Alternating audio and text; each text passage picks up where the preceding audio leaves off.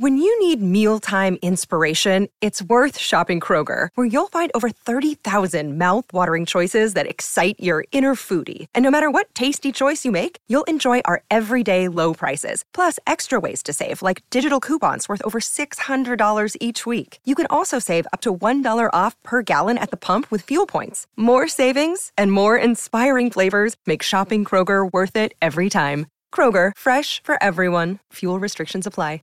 Hi, this is James Mercer from The Shins. This is Shirley Manson. This is Lo Tolhurst, co-founder of The Cure. This is Huey Lewis giving you the story behind the song. The Story Behind the Song is back with an exciting second season. We peel back the layers on music's most iconic hits with legendary artists like The Killers, Heart, the B-52s, Violent Femmes, Jewel, Huey Lewis, Modern English, and more. To keep the music flowing, we'll be sprinkling in classic episodes from our archives between each new one. So check out The Story Behind the Song wherever you get your podcast. So you want to be a rock and roll star? No? Well, how about a podcast star? Well, as it turns out, there's a new all-in-one platform just for you. It's called Anchor, and it's the easiest way to make a podcast. And check this out, it's free. There's creation tools that allow you to record and edit your podcast right from your phone or computer, and then Anchor will distribute the podcast for you so it can be heard on Spotify and Apple Podcast and, everywhere else in podcast land. And what's even better, you can actually make money from your podcast. Go figure. No minimum listenership on that. It's everything you need to make a podcast in one place. So go ahead. Download the free Anchor app right now or go to anchor.fm to get started. So what are you waiting for? Podcast stardom is within your reach. The Star Wars universe is constantly expanding. But how the heck are you going to keep tabs on it without a holocron? And where in the rim can I score the juiciest news and rumors? Ah, you seek State of the Empire, Consequence of Sound's Star Wars speculation podcast, where we look for news in all the wrong places. We dig into the Sarlacc pit of the internet for the hottest intel in the galaxy far, far away. Make Indiana Jones inquiries and keep watch for the latest on Willow. Find us on consequenceofsound.net or wherever you procure fine podcasts. It's the show you're looking for.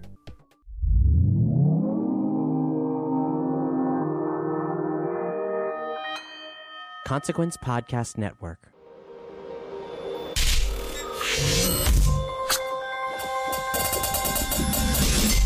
Hey, welcome to another edition of Kyle Meredith With, an audio interview series presented by WFPK Independent Louisville, Consequence of Sound, and the Consequence Podcast Network. Hey, if you haven't already, why haven't you subscribed? Maybe it's your first time listening. That's all right. You can subscribe on iTunes and Apple Podcasts. You can subscribe on YouTube or Spotify, or really wherever you get your favorite podcast from. We put out interviews every Monday, Wednesday, and Friday at Consequence of Sound.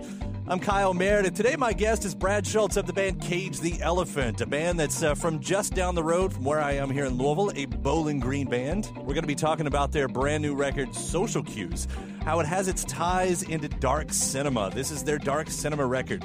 That's in part due to teaming up with Beck's dad, David Campbell.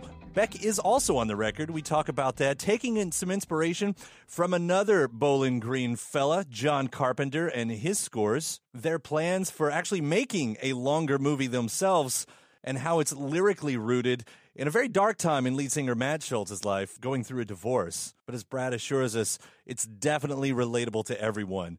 Kyle Meredith with Cage the Elephant. Hey, how you doing, man? Hey, dude, congratulations on this new record, Social Cues. It's great to have you guys back. This sounds fantastic, man. Oh, man, thank you so much. It's a long process. We actually started the process for that record and demoing in October of 2017. Wow. And so it's good to see it kind of come to fruition, and now we're done. We can start the touring, and it's good to see people connecting with the songs that have been out right now. Yeah, and that tour, by the way, I'll point that out. You've got a hell of a tour lineup on the way with you all, Cage the Elephant, and Beck and Spoon, and some fantastic openers from there.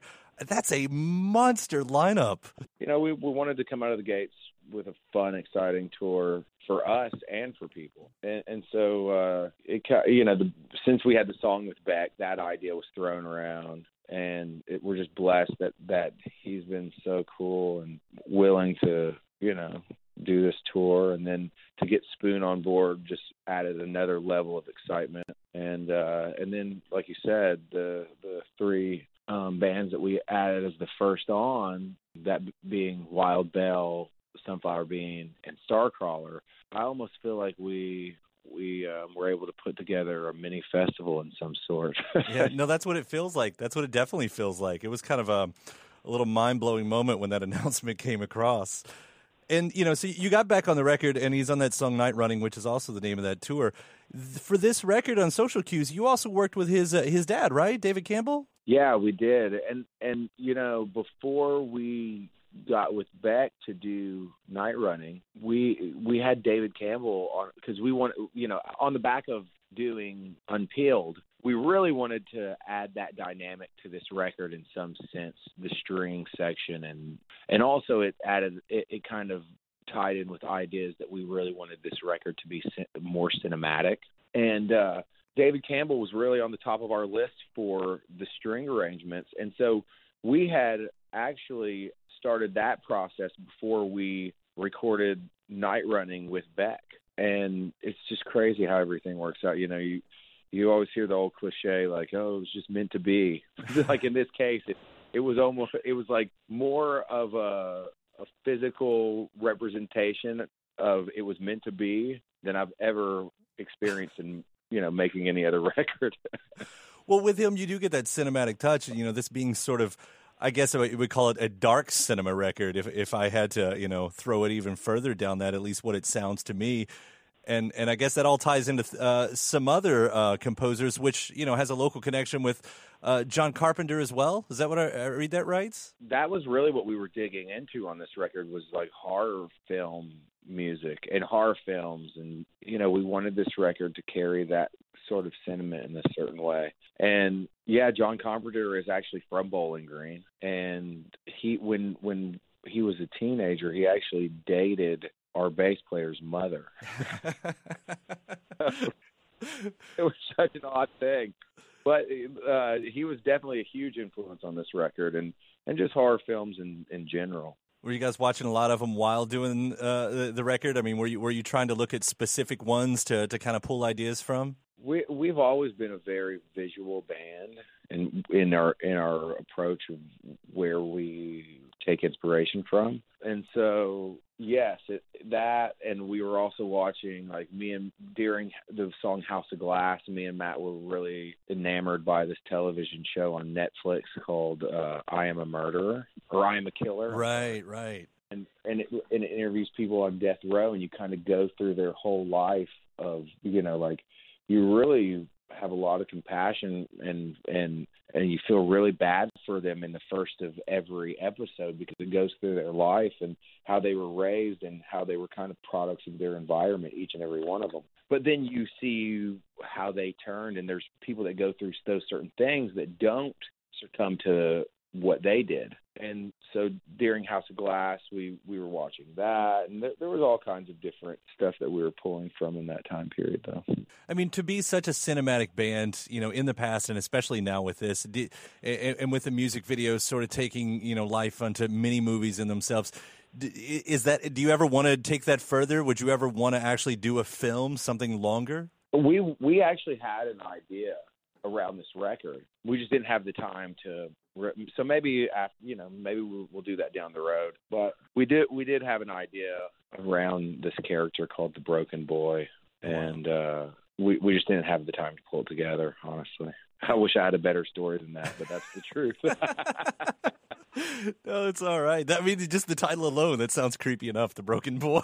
I don't know if it's meant to sound creepy, but it definitely does. And from what I've read, how this ties in, with Matt especially writing about these type of characters, as almost a concept record, but it does have roots in the stuff that he was going through in his personal life with a divorce. And I don't know if this is rooted lyrically in kind of being a breakup record. Do you still relate to it because of the way it's turned around? Yeah, I mean, I think, everybody's gone through breakups. And everyone, even if you haven't gone through a breakup for some odd reason, you've went through depression and you have experienced low times in your life.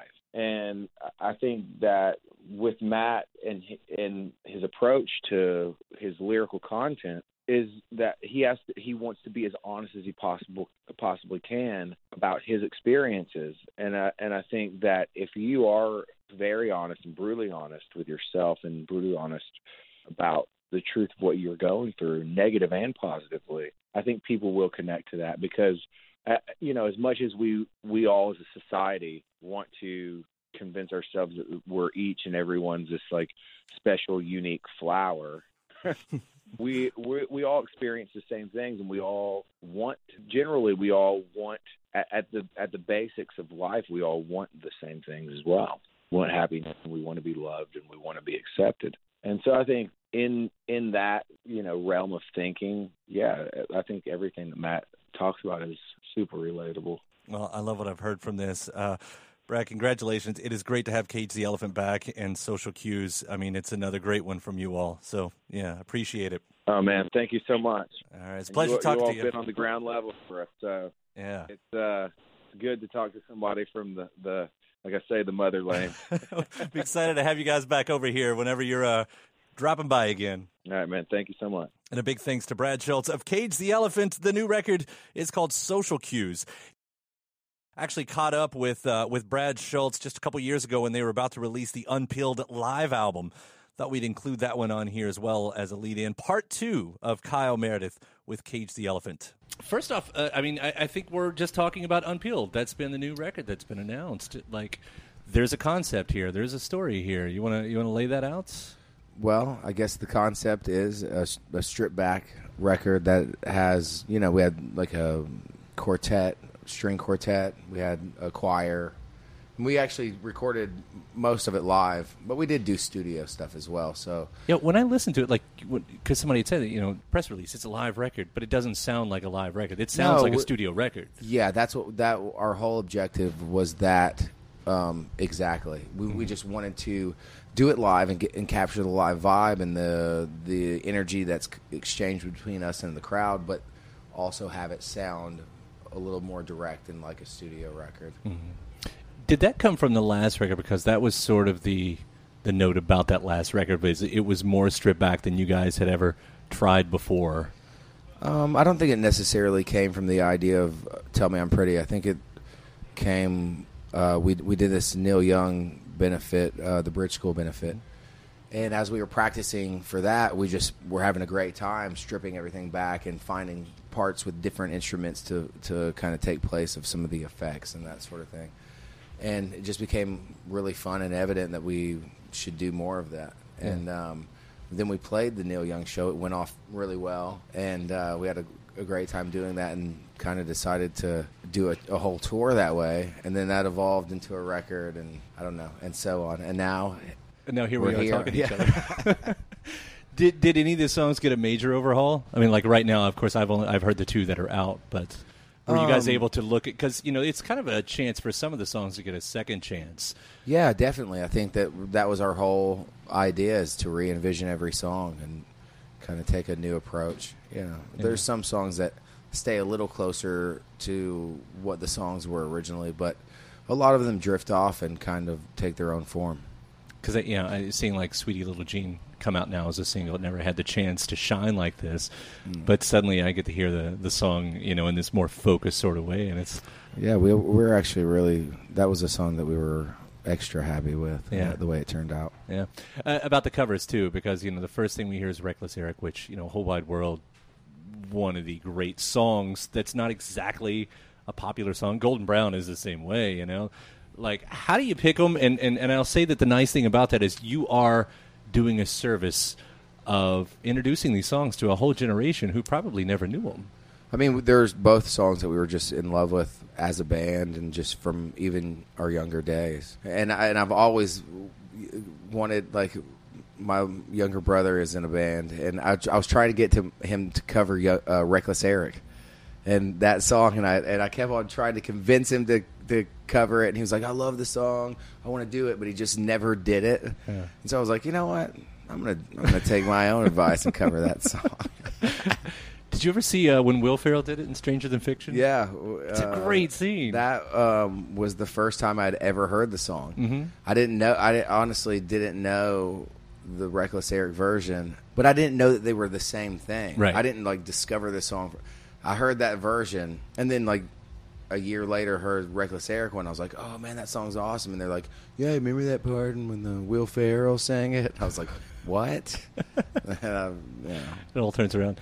That's how I got around to Golden Brown, because that was Snatch for me. Oh yeah, Snatch. It was in the movie. Yeah. It was just the coolest. Like it sounds like a difficult song to me.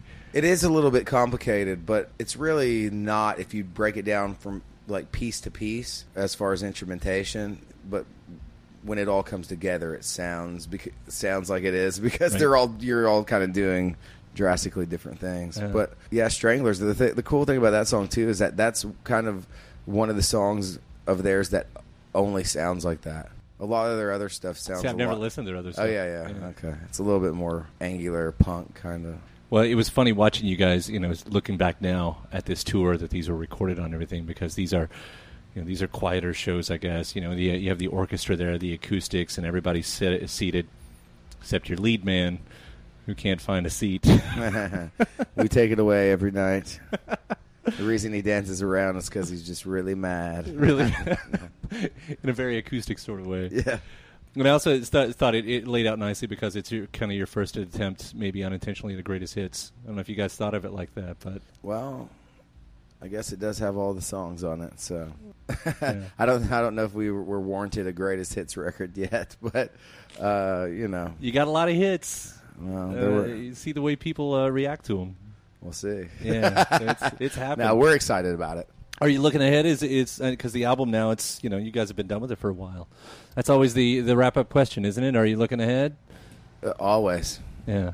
Never looking behind. No. We actually write throughout the year of 2 years now that we've been touring on this. So we from the time that we stopped recording Tell Me I'm Pretty, we kind of continued to just store ideas on our iPhones and such, and I feel really really cool about where we're going. Because we always change it up from album to album. And it's always a surprise. Yeah, we like that. And not that we necessarily do that, but I think you have to imitate, your art has to imitate your life, and your life is constantly changing. And so if you let your music do that, it's going to be different, and it's exciting to us. So. Well, the one compliment I'll give you here at the end about that is you find a band that you like, and it's usually on that first or second record for most bands, and you grab onto that, and you make your memories with that, and then the band goes on, and by the time they're on their fifth record, you're like, I wish I liked them as much. But I can honestly say that you are one of the few bands that I can name that it's here. You are on what album number is this? And this is probably my favorite record that you guys have done. Oh, the not the Unpeeled, no. Tell Me I'm Pretty is our fourth record. Yeah. I mean, I think that. I don't know. I think we started out with not a lot, a lot of references to pull from, and we didn't have a vast knowledge of music and underground music. We just, we loved the Rolling Stones, we loved Beck, we loved the Beatles, and we always wanted to write pop songs in the vein of how the Beatles could mix cool and pop together. Not that we ever would achieve that, you know what I'm saying? But why not strive for that, right. And I think just recently, I mean, not recently, but, within the last 5 to 7 years, we were able to kind of put together all the dots and really achieve what we were going for on at least Melophobia and Tell Me I'm Pretty. The other two records, I think, I appreciate for being a snapshot in time of where we really were. It was true songs to us, but they're not as, I don't know, maybe not as thought out, and maybe some of that is a good thing, and maybe some of that isn't. It's like looking back at the yearbooks photos, yeah, exactly, right? That's exactly. what it always is. Sometimes you wear a cool shirt, but your haircut sucks.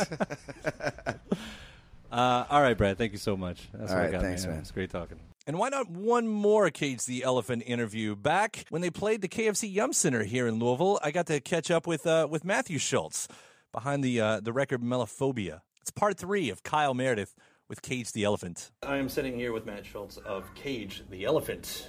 Sir. Oh, that's me. That's you. Welcome to the interview. How's it going? And welcome kind of back home. I mean, this is Yes. a Kentucky show. We were just talking before the interview here. Mm-hmm. You said this is like the first time you've played Kentucky. You're on tour with the Black Keys right now since, I don't know, a little tiny club in Bowling Green, Kentucky. It's the first time we've played here since we released Melophobia back in October last year, and that was just kind of like a secret show that we did at Tidballs, which Tidballs is a bar in Bowling Green where we played our first ever Cage the Elephant concert, and we always go back there. It's gotta be insane. It's a Tidball. You play on the floor there, right? Essentially. Yeah, right. It's this crazy, super high, 4-inch elevated stage. It's different than the stadium shows. Yeah. But they have this really cool chain that's across the ceiling, and I always hang upside down. No. Of course you do. Of course you do. No, I love Tidballs. It's one of those venues that that's not known necessarily for the extraordinary sound, but more the atmosphere. It's like the rented PAs on the yeah, side. totally, absolutely. It's cool though. You know, the great thing about your story, and you know, there's been plenty talked about. You know, coming from the small town Kentucky and everything, is like everything you have against you when you're from a small town anywhere. To have risen to where you guys have, like, it's crazy. Did it ever feel like? I mean, I know you guys had to escape, essentially, to kind of make it, and I guess that's what happened. But it ever seemed like, man, we really do. We have just got to get as far away from our past if we're ever going to make this happen. I think you have shades of that in every single day. But you know, there were a lot of hurdles to get over. Being from a small town, first off, to get out where, you know, to get exposure and get in front of people and people who could help. So we would drive down to Nashville every weekend and play at like 12th and Porter or 3rd and Lindsley. There was this place called Windows Over the Cumberland we used to play. Yeah. We'd drive up here and play at, what was that place? The Tavern, maybe? Up here? Yeah, is that here or? I don't know, there's a... What was there was a place that we used to play here a lot. We'd also play in Lexington. I swear there's this place that has this massive ceiling fan here in Louisville. I don't think I know what it is. Phoenix Hill, there we go. So we used to play there all the time. Phoenix Hill. We've all done our dues at Phoenix Hill. So we would do like 3 shows a weekend, and once we got out of Bowling Green, we moved to England, and it was something that was always like this chip on our shoulder that was kind of hurled on us. That you know, I mean, that's your origin story, and it suddenly becomes very sexy to the media. Well, kind of, but then they betray you. You know, then it's like, oh, these are hicks from Kentucky. Right. You know, and you got to deal with that. You don't have an accent. Did you ever was that ever called like, oh man? Especially when you're if we're from Kentucky, we all have accents. Yeah, right. I don't hear it. Yeah, right. But I can imagine over in Europe and everything. It's like, you know. Well, you know, I mean, they just quickly tried to paint us as this dumb party band, and over the years, you just have to continue to follow through and do what you do, and hopefully, people will see more, that there's more to the story than just your place of origin, or maybe they can see past, you know, some people want to believe that where you're from dictates your intelligence level, which is hilarious, you know. I thought that was dictated by, you know, genetics. but every place has their stereotypes. Yeah, totally. Anyway, so that was something to get over, and honestly, and it was funny because it did become a chip on our shoulder for years. And it was something that, for some reason in my youth, I was a bit ashamed of. But, you know, as the years have passed by, I mean, Kentucky is one of the fondest places in my memory. I love Kentucky. Every time, it's so weird. As soon as we got here today, I finished a lyric in a song that I've been, like, just, like, searching for so long. And it's just, like... I think it has something to do with the humility that's here and just the humble nature, and so that I don't feel like this need to boost up my ego, so I can really be in touch with like honesty and transparency. So I love Kentucky. I find that interesting with a lot of people, though. You you said it earlier. You kind of shun your past. Yeah. And eventually, it's not so much that you have to come back; it's that you just give in. The people are great here. It's like some of the most gorgeous landscape in the country. Yeah. You know, there's a lot of great artists that have come out of Kentucky. My Morning Jacket. Sure. Bonnie Prince Billy right here in town. Yeah, totally. And Cage the Elephant. Yeah. Morning Teleportation, Sleeper Agent. There's been a lot of great bands. So. And it makes it kind of a homecoming show for you guys. Do you have family that's going to be here? Oh yeah, my dad is driving up. My little brother's going to be here. I know that several of the band members have family. See, there's that whole backstory of yours about how rock music was shunned in your household, but now they show up. Like, are they all supportive? Well, it wasn't. Did they listen? Oh, did that get blown out? That was an over dramatized version of the story. Yeah.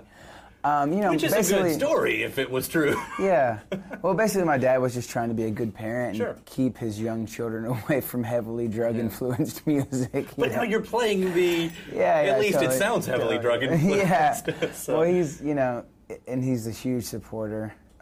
When I quit the football team and started a band, he was the first one to be like cheering me on. Oh, that's good. That's good.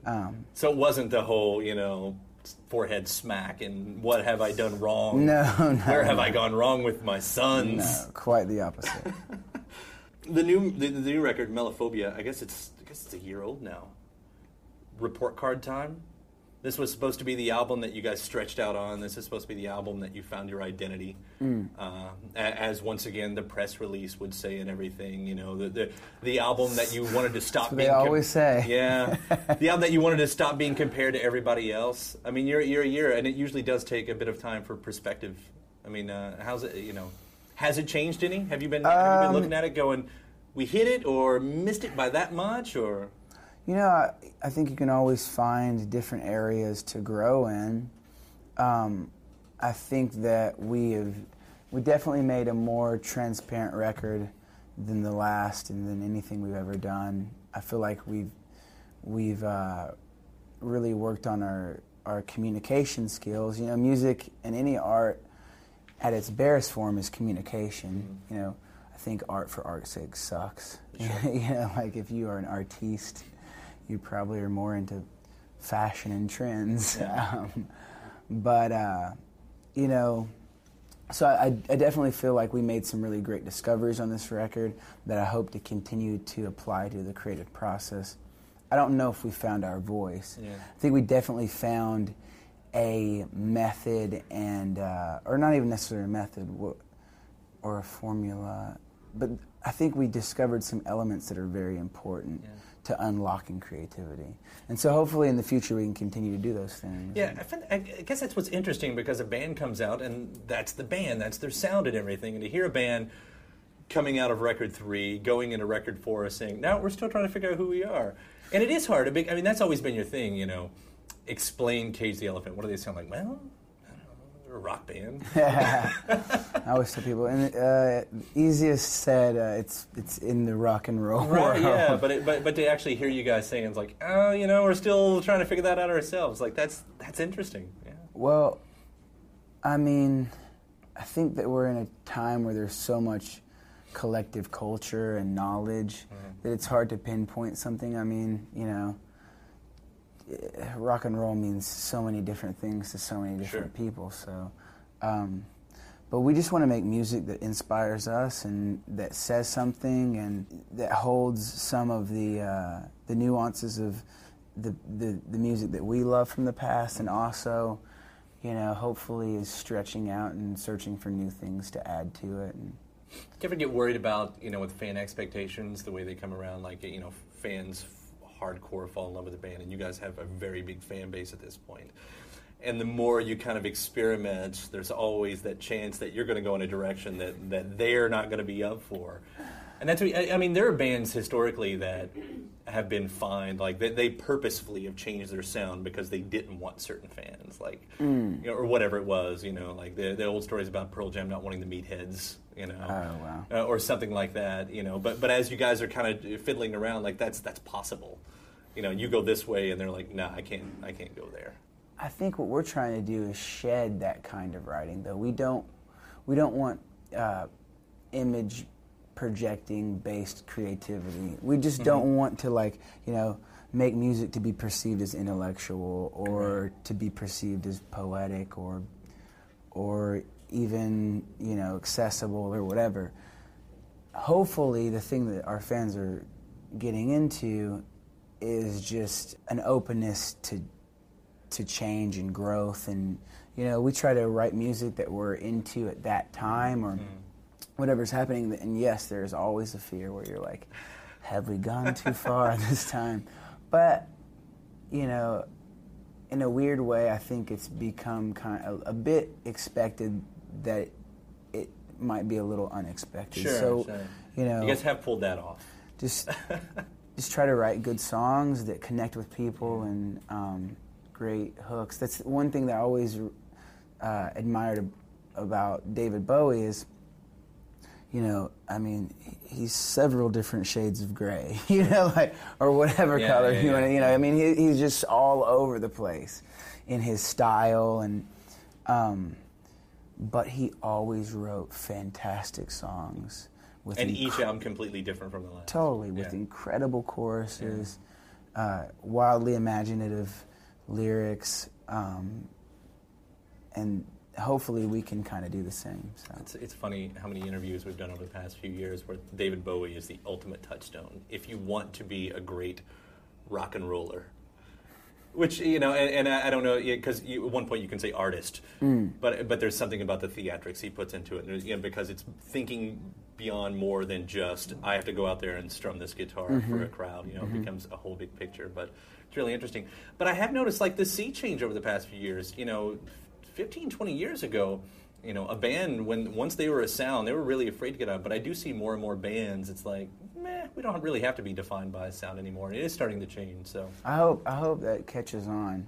I mean, that was one of the great things about the 60s and the 70s, and it's probably one of the reasons why we as a civilization have become so hung up on the 60s and 70s, because you can't pin it down. You know, all your favorite bands, you were like waiting to hear what their next record was like. You wanted, like, I mean, I didn't live in the 60s and 70s, but I can imagine. But we all know about it, right? But it's kind of like, you know, you want to get the record and you want to see how the band has changed. Even the pictures, it's like, oh my gosh, John Lennon grew his hair out. And think that's where, like, in 6-month periods, totally, too, yeah, that's one the to the craziest other. thing. Like, I would kind of like to see that come back, you know? Maybe less touring, more albums. That's coming as a fan. As an artist, that's got to be... No, that'd be incredible. Yeah. I think that would be great. Like, you guys would already be releasing that next record probably a month ago.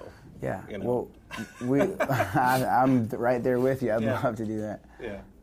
We're working on a new record, and which is kind of fast. I mean, that's a quick turnaround for you guys to already be kind of messing around. Well, it was weird because usually I can kind of predict when creativity is going to start creeping in, and or at least a resurgence of creativity, you know. But this time, it just started happening, and it was like, wow, that's cool. And I kept on being like, it's not happening yet, you know, trying to disregard it. But a lot of ideas have come in, and hopefully there's still a long way to go, a lot of growth to happen and new discoveries, but pretty excited. I'm excited. I'm excited to see what happens next on this one. Yeah, LP4 right around the corner. Yeah, totally. And then LP5 right around the corner. Yeah, hopefully. Yeah, dude, totally. It's been really fun to catch up. Thank you so much. Yeah, congratulations, and we'll see you down the road. Thank you. All right. The new record is called Social Cues. If you haven't already, please do take that moment to hit the subscribe button wherever you're listening from right now. And again, whether that's on YouTube or Spotify, iTunes, or Apple Podcasts, or wherever you get your favorite podcasts from. After that, you can head over to WFPK.org. That's where I do a show every Monday through Thursday from noon to 3 Eastern, where you can also find some bonus episodes of this series. ConsequenceOfSound.net has all your music and film news needs. You can find me at Twitter at Kyle Meredith and Facebook /Kyle Meredith. That does it for another edition of Kyle Meredith. I'll see you next time.